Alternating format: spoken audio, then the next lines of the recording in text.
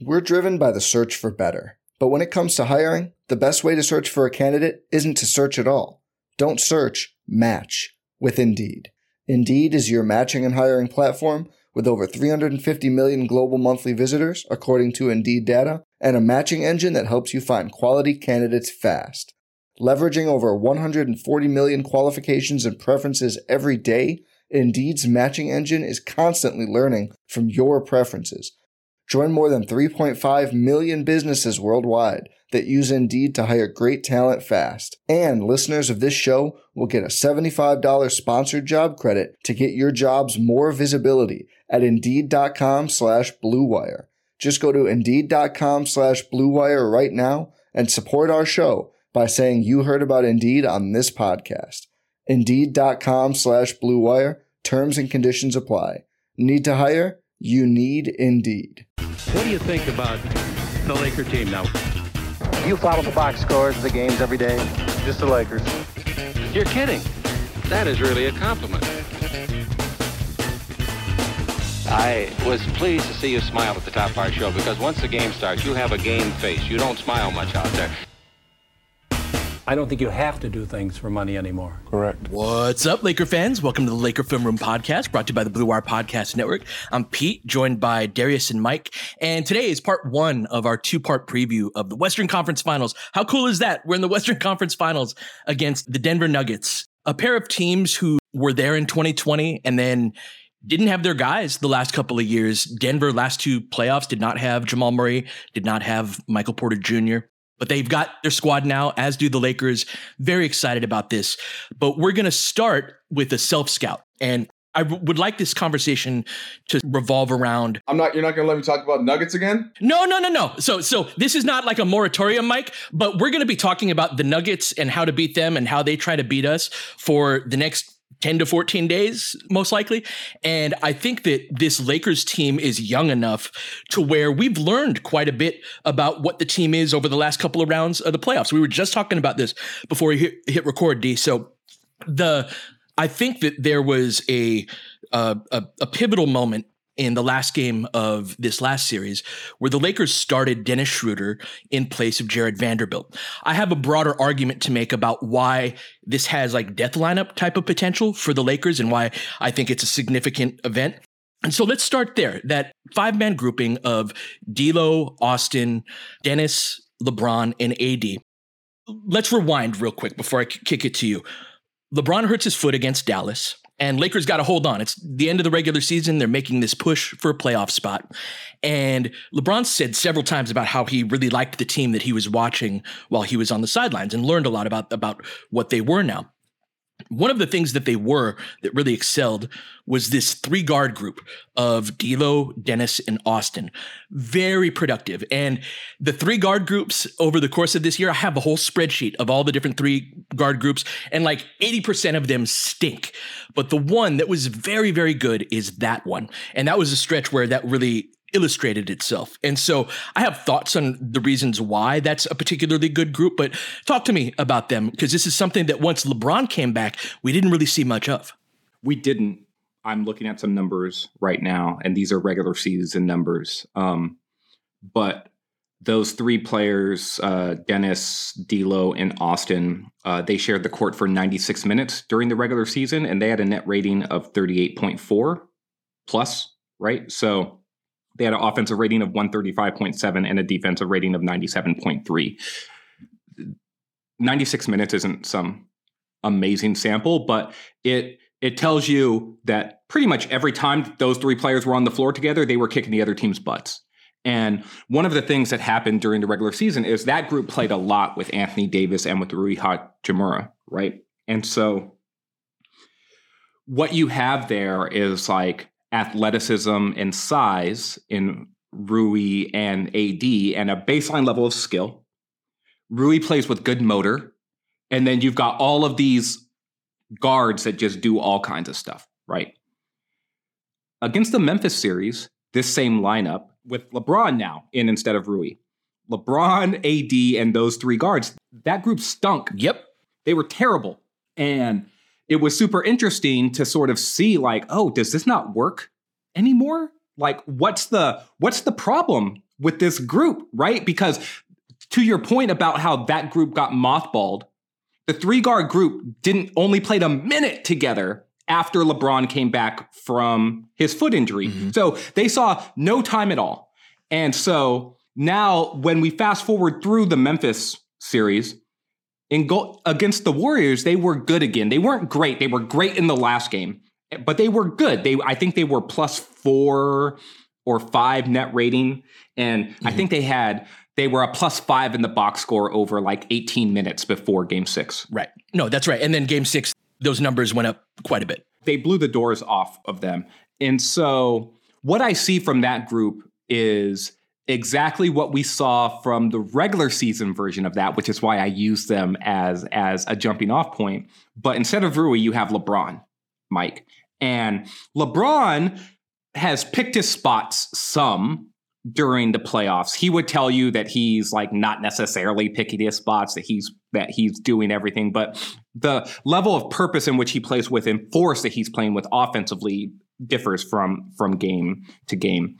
But the motor and the defense that he's been playing with, particularly towards the tail end of the Warriors series, that has been high level stuff.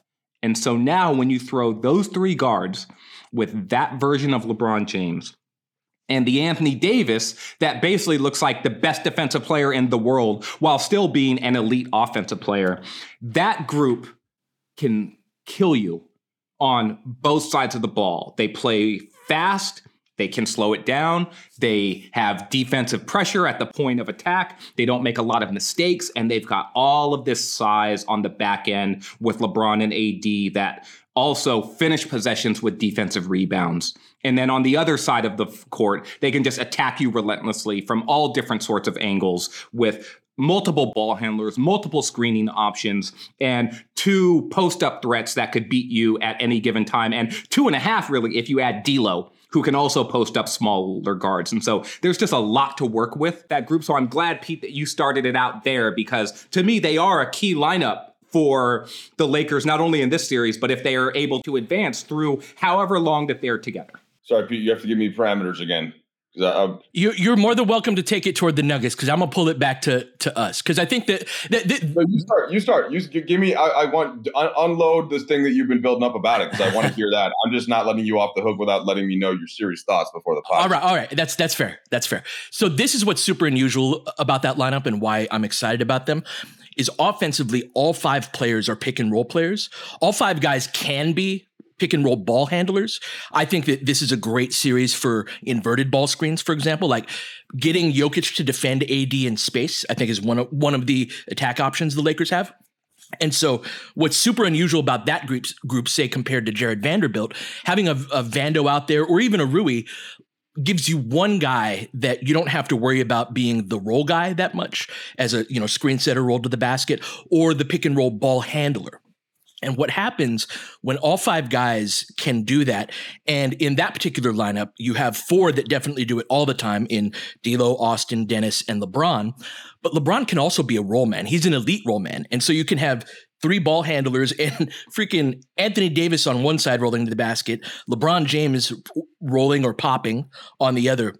It's so hard to guard because defensively, you kind of run out of guys. And so in thinking about Denver, for example, Michael Porter Jr. is a guy that doesn't have to guard ball screens that much, right? Like they don't put him on that type of player. And so you can kind of get to a defender on the other team, like, okay, who's he guarding? Oh, Dennis. It's a Dennis ball screen opportunity. And that's what Dennis has done for a living for years and years and years. And so this is such a pick and roll heavy offense that I think that 5 in particular, that like 135 or whatever the offensive rating was in the regular season, I think that's indicative of that idea of like, you got that much pick and roll on the floor at the same time, really tough to defend. For sure. I think that there are so many ways to approach this Lakers team, and there's a lot that's gone on with it. And there's a lot that they've been figuring out about themselves. And the root of all of this will remain Mike forever point that it's about LeBron and AD, that like there's a reason that they're 6-0 when they're both healthy in playoff series. And to inroads into that, somebody smart in the team I was texting with yesterday and was like, there's parts of this matchup that, he was saying that I like for the Lakers and specifically with Denver. And my response was, well, LeBron and AD will let you match up with anybody. That's sort of the beauty of what they do in their positions and all that they can do. But while agreeing with that point, and thinking about this, I was sending you Darius inspired who guards whom text last night, and thinking about essentially what the Lakers' options are and sticking with what they have with Vanderbilt. Going to Dennis as they did in Game 6 versus kind of a compromise in the middle, which would be Rui. Where you're bigger to combat some of Denver's size in the glass, which is kind of like my one concern with that. Likewise. Dennis. Yeah.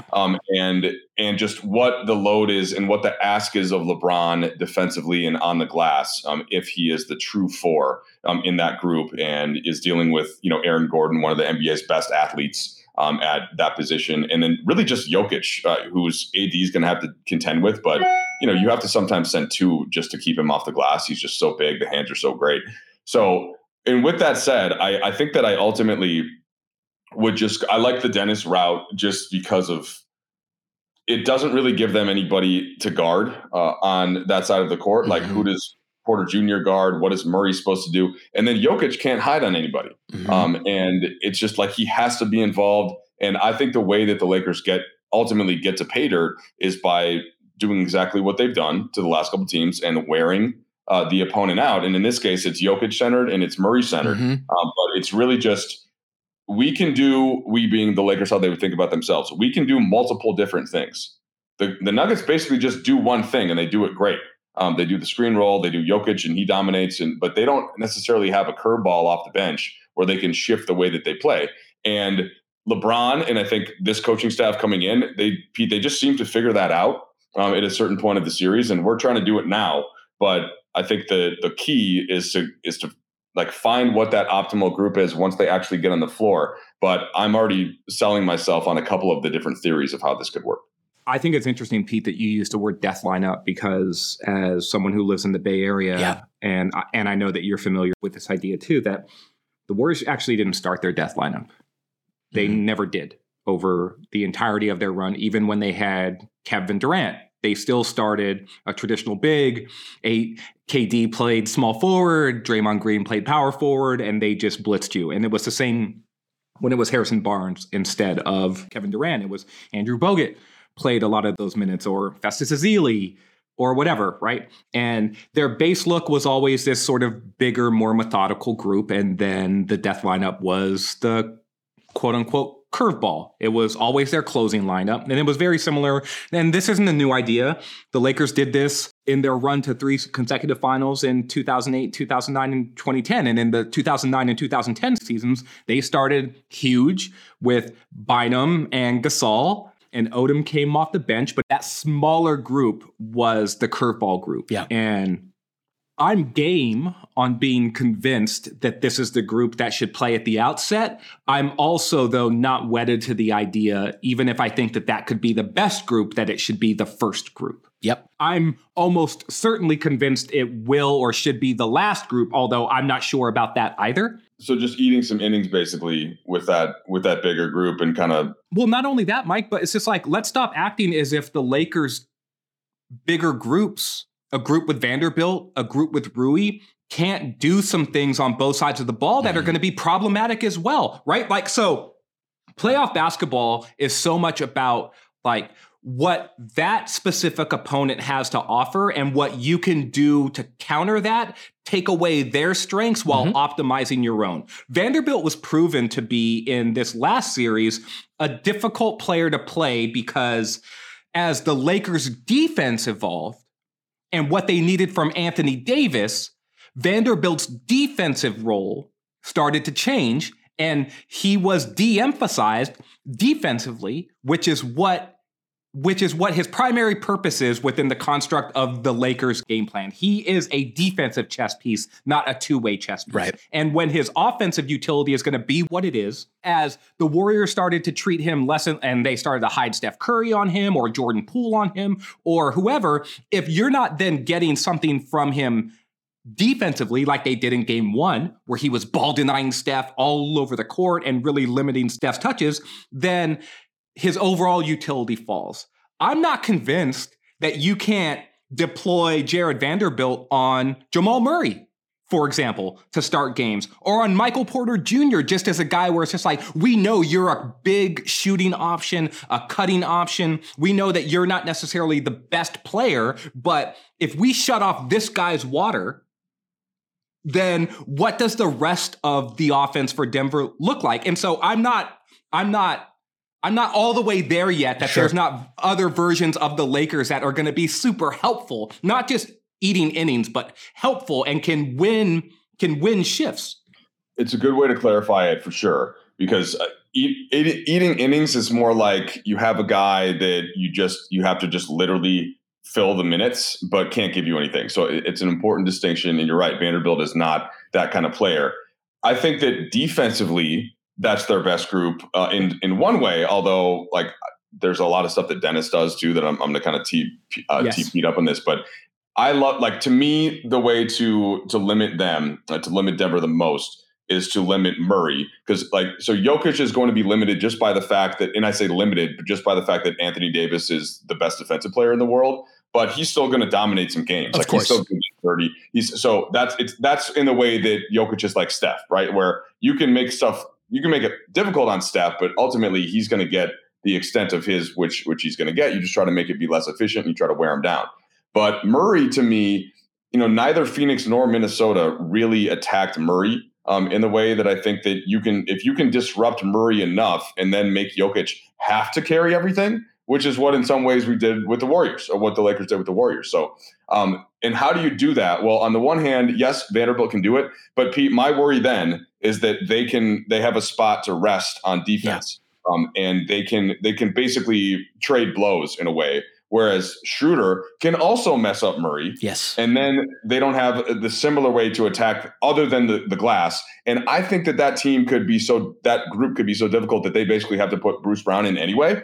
And then they're a little bit smaller, even though he's a good rebounder. Mm-hmm. But like, to me, Bruce Brown is a better overall player. This might sound weird than MPJ, who's got this upside, but like he's making mistakes all the time. He's not necessarily optimizing offensively. And I just, like, Brown would be, if I were a coach, right, that would be the guy that I would trust more between those two. But that's the idea I wanted to kick to you again, Pete, where, like, Vanderbilt, man, I love how that defense could potentially look, but then I worry about how it looks on the other end of the floor, which is essentially what happened as the Warriors series went on. That's my worry as well. And I think that the difference is big enough on the offensive end to where he has to have a really good guy to guard. The argument that you were just making, D, and with a guy like Murray, I think that teams, when they can put Vando off of the ball and have him chase a guy around, I think Vando's defensive value goes down a little bit. I think that his best defensive role is that guy right there is going to have the ball. He either has it or he's about to have it,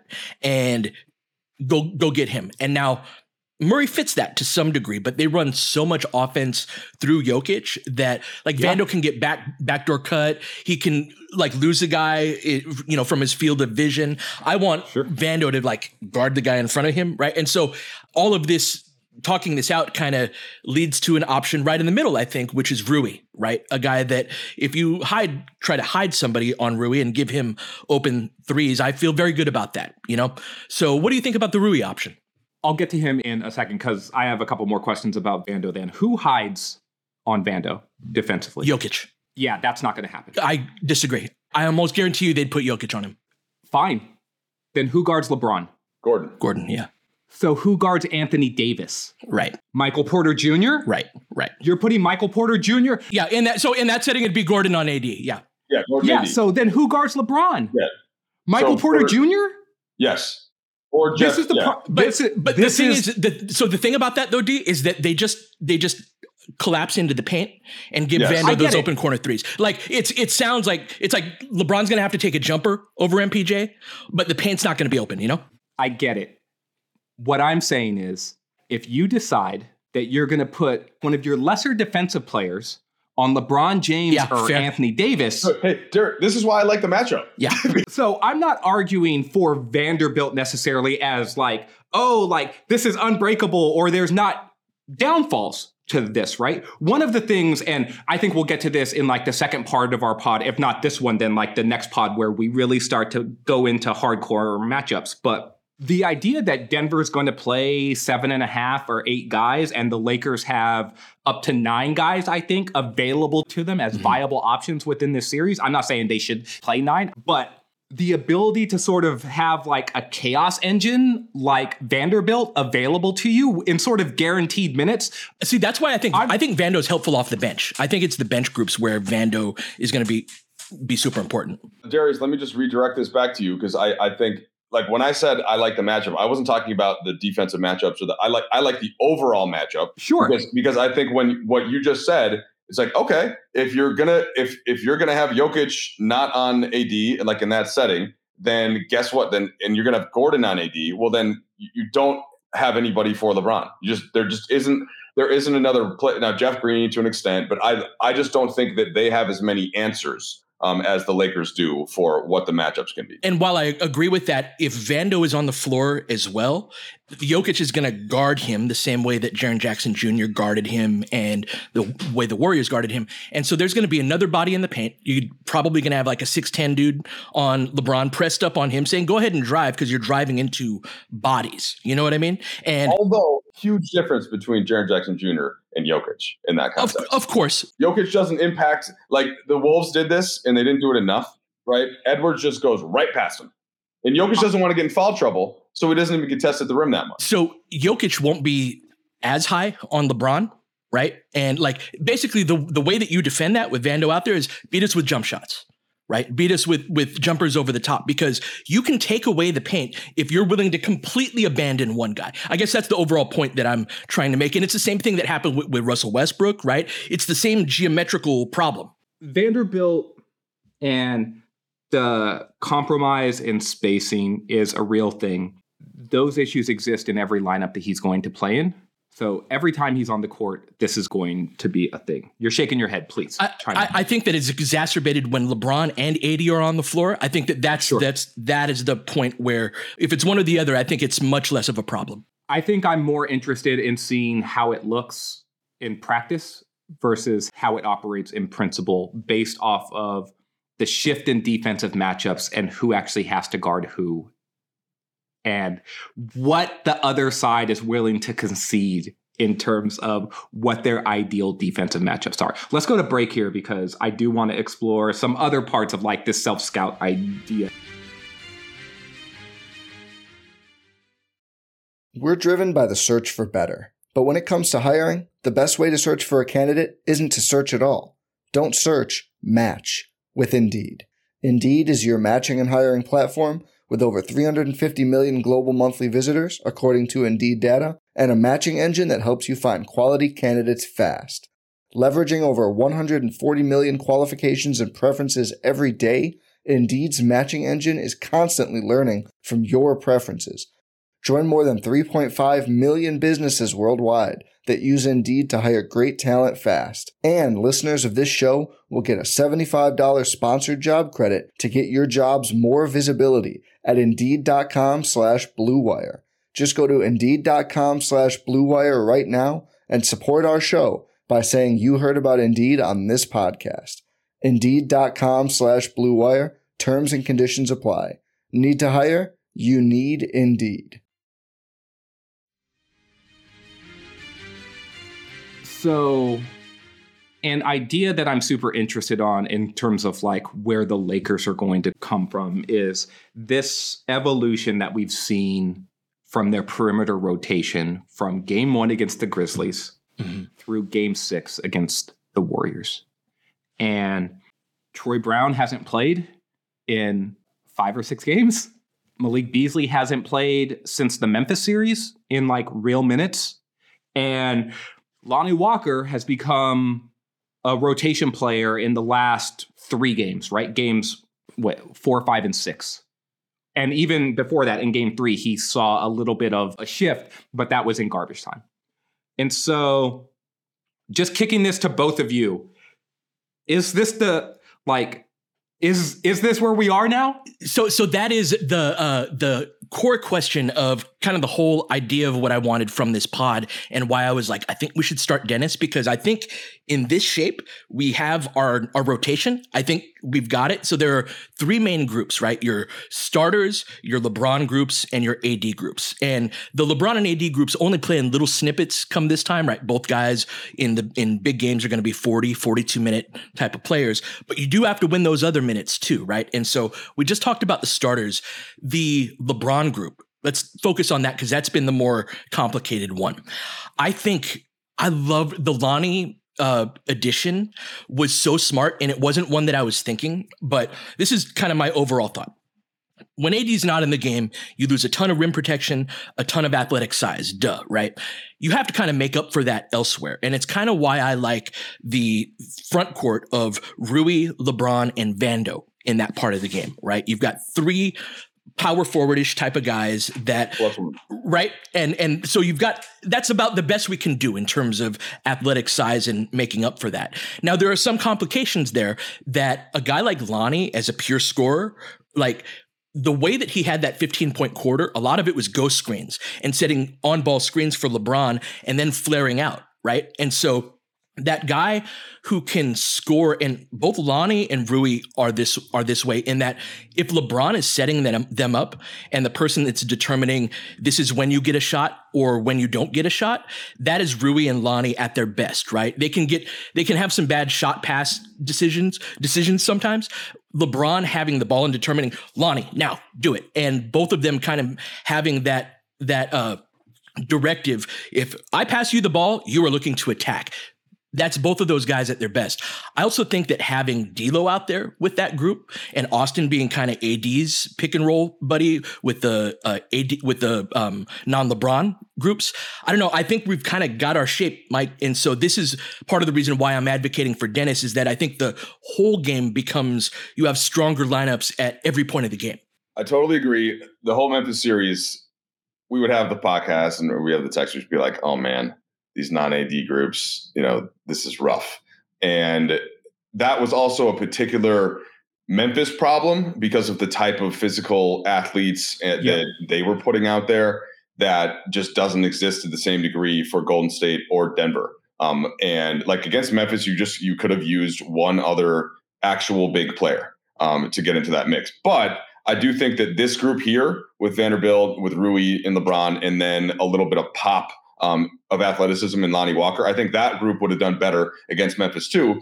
And this is when you start to think about, man, this is the way, like this is the formula for next season too, in a lot of ways. But to stay focused here for a second, we're talking about kind of in the playoffs, like who can play and who can't. And if you look at the net rating for every player on Denver and every player on the Lakers, and it tells you exactly what you need to know. So Denver has 7 guys that they play and that they trust. And this is going in order of net rating, but it's Gordon, it's Porter Jr., it's Brown, it's Jokic, it's Murray, it's KCP, it's Christian Brown. Brown is plus 6.4. Now, a lot of that's because of their ridiculous blowout in the last game against Phoenix, and Phoenix being injured, no Ayton, no Chris Paul, kind of worn down Booker and Durant, who had been playing 45 minutes a game. They played a Minnesota team that a little plucky, but not not as good of a team as Memphis, I don't think. And then Jeff Green is plus 1.6. So everybody else from there, minus 10, minus 20, minus 20, just like can't play, basically can't be on the floor. And you can tell not only are they not playing on the floor, but if they do, it's for like a couple of minutes. So that's what they're going to do. They're playing 7.5 guys. That's it. And no one has checked their depth yet. Now on the Lakers side, it's the same thing. So like take out Bamba and Christie and Tristan. By the way, I think Christie could play. I know he's probably not going to, but like I love Max Christie. I think he's been solid whenever he's come in. He's paying attention. He'll hit his threes. Just want to shout him out. I wish he was 23 years old. I've been saying this since the summer because he's exactly the kind of perimeter guy that we need, that like has some rebounding. Rebounding is going to kill us. One of these series, rebounding, and this might be that series, right? And so like Max elevating with 2 hands, high pointing a rebound. Like I totally see what you're talking about. Just saying. I think right now, I think he'd be better than what some might think, but I don't think that's gonna happen. So anyway, so take those guys out, and it's Austin, Dennis, AD, D'Lo, Lonnie, who's plus 4.9 now, LeBron, Rui, and then Vanderbilt is like minus 0.7. And that's even with some of the non-optimal matchups. But like basically to Darius's point, like he can play. Mm-hmm. He can play in the series. You have to put him in certain spots. And then Troy and Malik and Wenyen are way down. Now, limited minutes for some of those guys. I don't think this is the best series for Wenyen just because of Jokic. I agree. Who's going to be on the floor for 40 minutes or so. And what's, if we're talking about 5 minutes against like their bench, I would rather blitz them with different type of units anyway. But that's where we're at. And within that situation, like the Lakers have one more guy that they for sure trust. And they have different ways of playing with that. Whereas Denver, it's sort of just like, can you contain Jokic? Can you have enough bodies on him? Can Anthony Davis not get in foul trouble? Well, can Jokic not get in foul trouble? So that's I think where the series is going to ultimately be told. I'm understanding of where you both are coming from in terms of like optimizing 48 minutes worth of lineups rather than right. And so I'm not all the way there yet. So sure. I still need some more convincing, but I definitely get the setup for building out some of these bench units as well. One of the things that I'm super interested in is that Denver is like the Lakers in this one specific way, is they stopped playing their backup centers. Yep. And they went to groups of multiple forwards. Gordon at the 5, so basically. I was just looking at Jeff Green's game log. And Mike, you said that he's like the half player in the 7.5, or Brown might be the half player, depending on like what the matchups look like.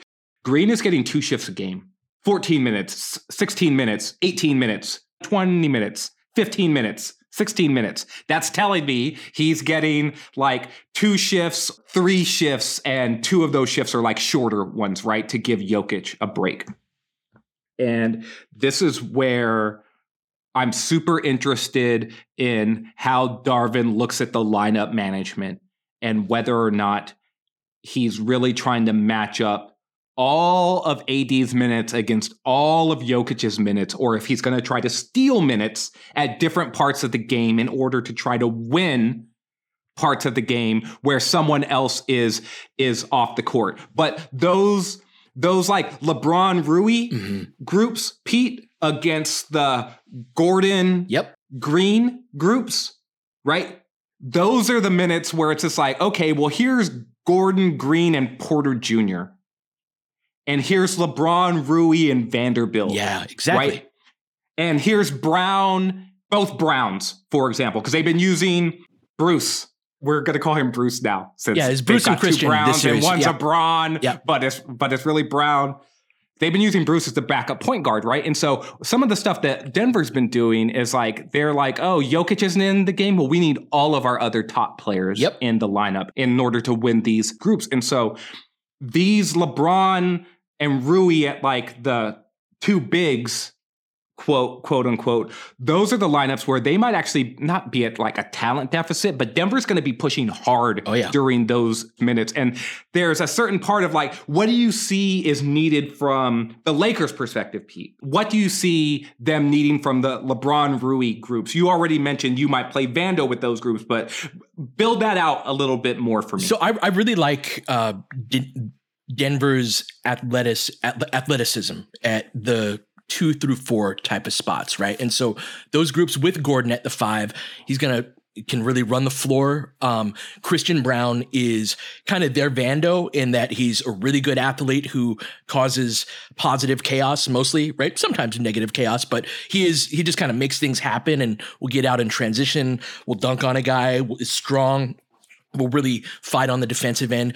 Bruce Brown is a really multifaceted type of player that I think is going to be a key part of this series. He's a short roll guy as well. If we ever decide to blitz Murray, Brown can be a counter to that.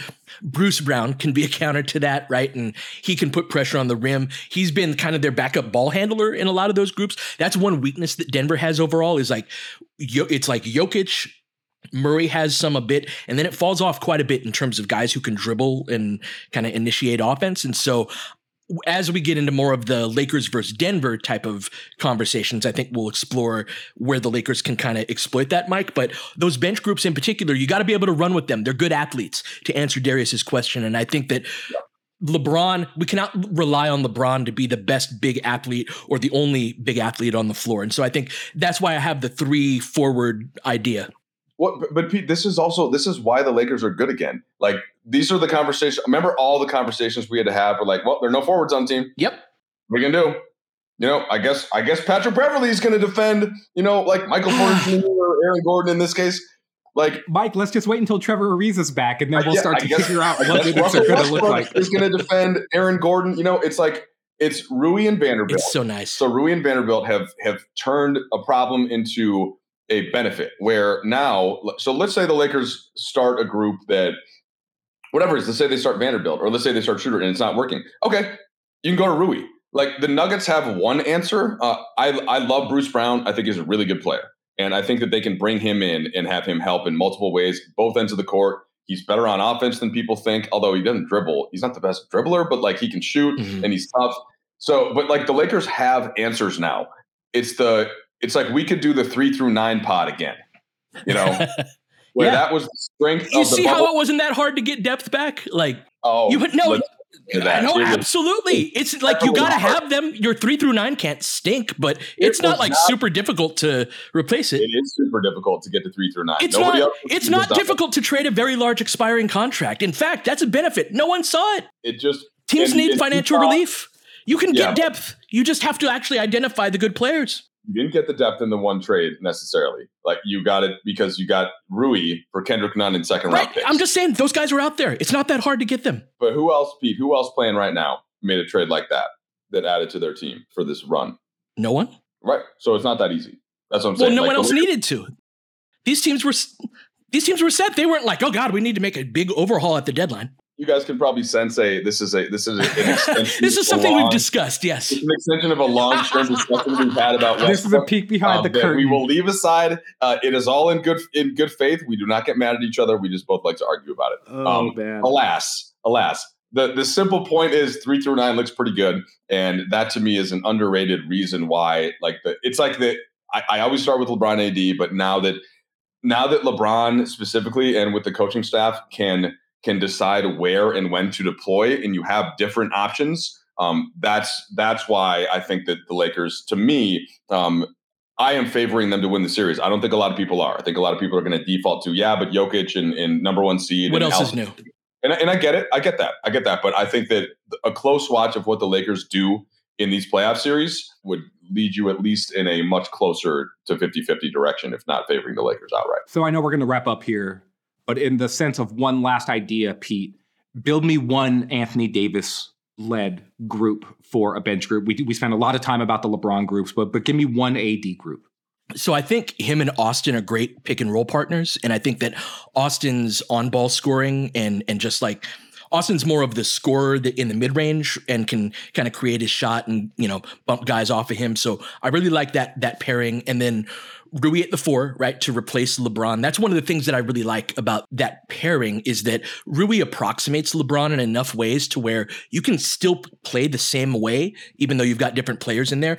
That's part of why I like Lonnie has been coming in for Dennis, right? And those are our speed guards, Dennis and Lonnie. And so I think that you can have a certain amount of continuity that really that's been one of the more difficult overall things for this Lakers team to achieve, just due to the circumstances, right? And so wherever you can find continuity, we can keep doing the same thing that we're doing with little tweaks here and there. I think you can harness that. I think that's very helpful.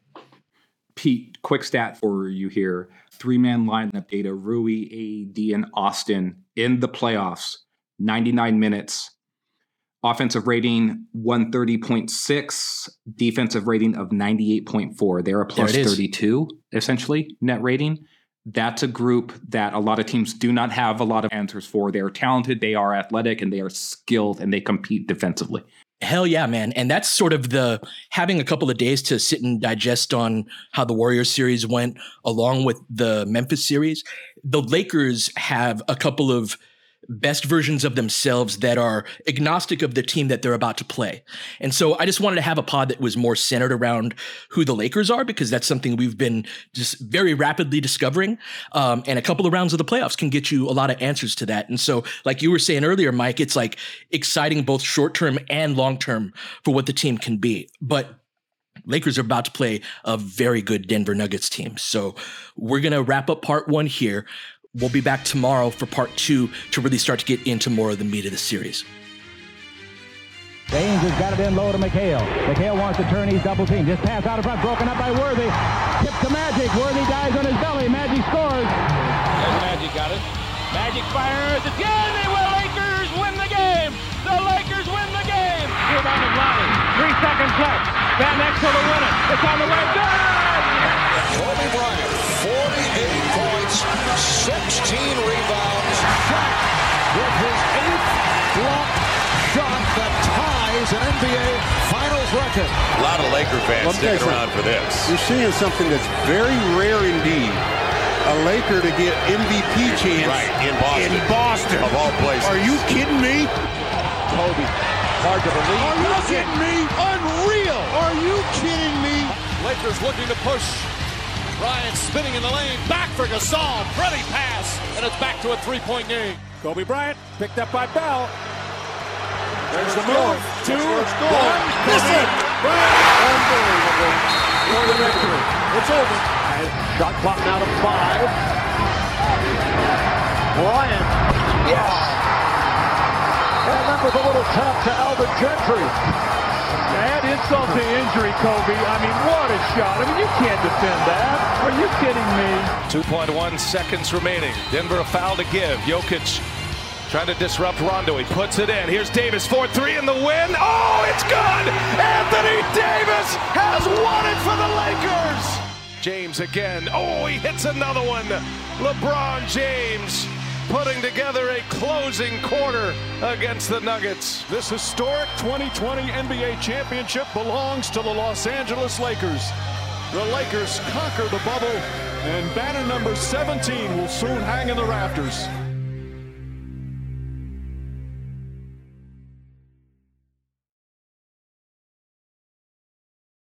I'm Mark Chapman. Welcome to the Planet Premier League podcast. Each week, Cesc Fabregas, Nader Manua and myself talk all things Premier League. As a player, you don't have time to talk. No. You don't have time to make a plan. You just need to deal with wave after wave after wave. We watched Coach Carter and he said, afterwards, the game's just about doing this for your teammates. And I remember looking around halfway through the film and half the squad was asleep. Planet Premier League. Listen wherever you get your podcasts.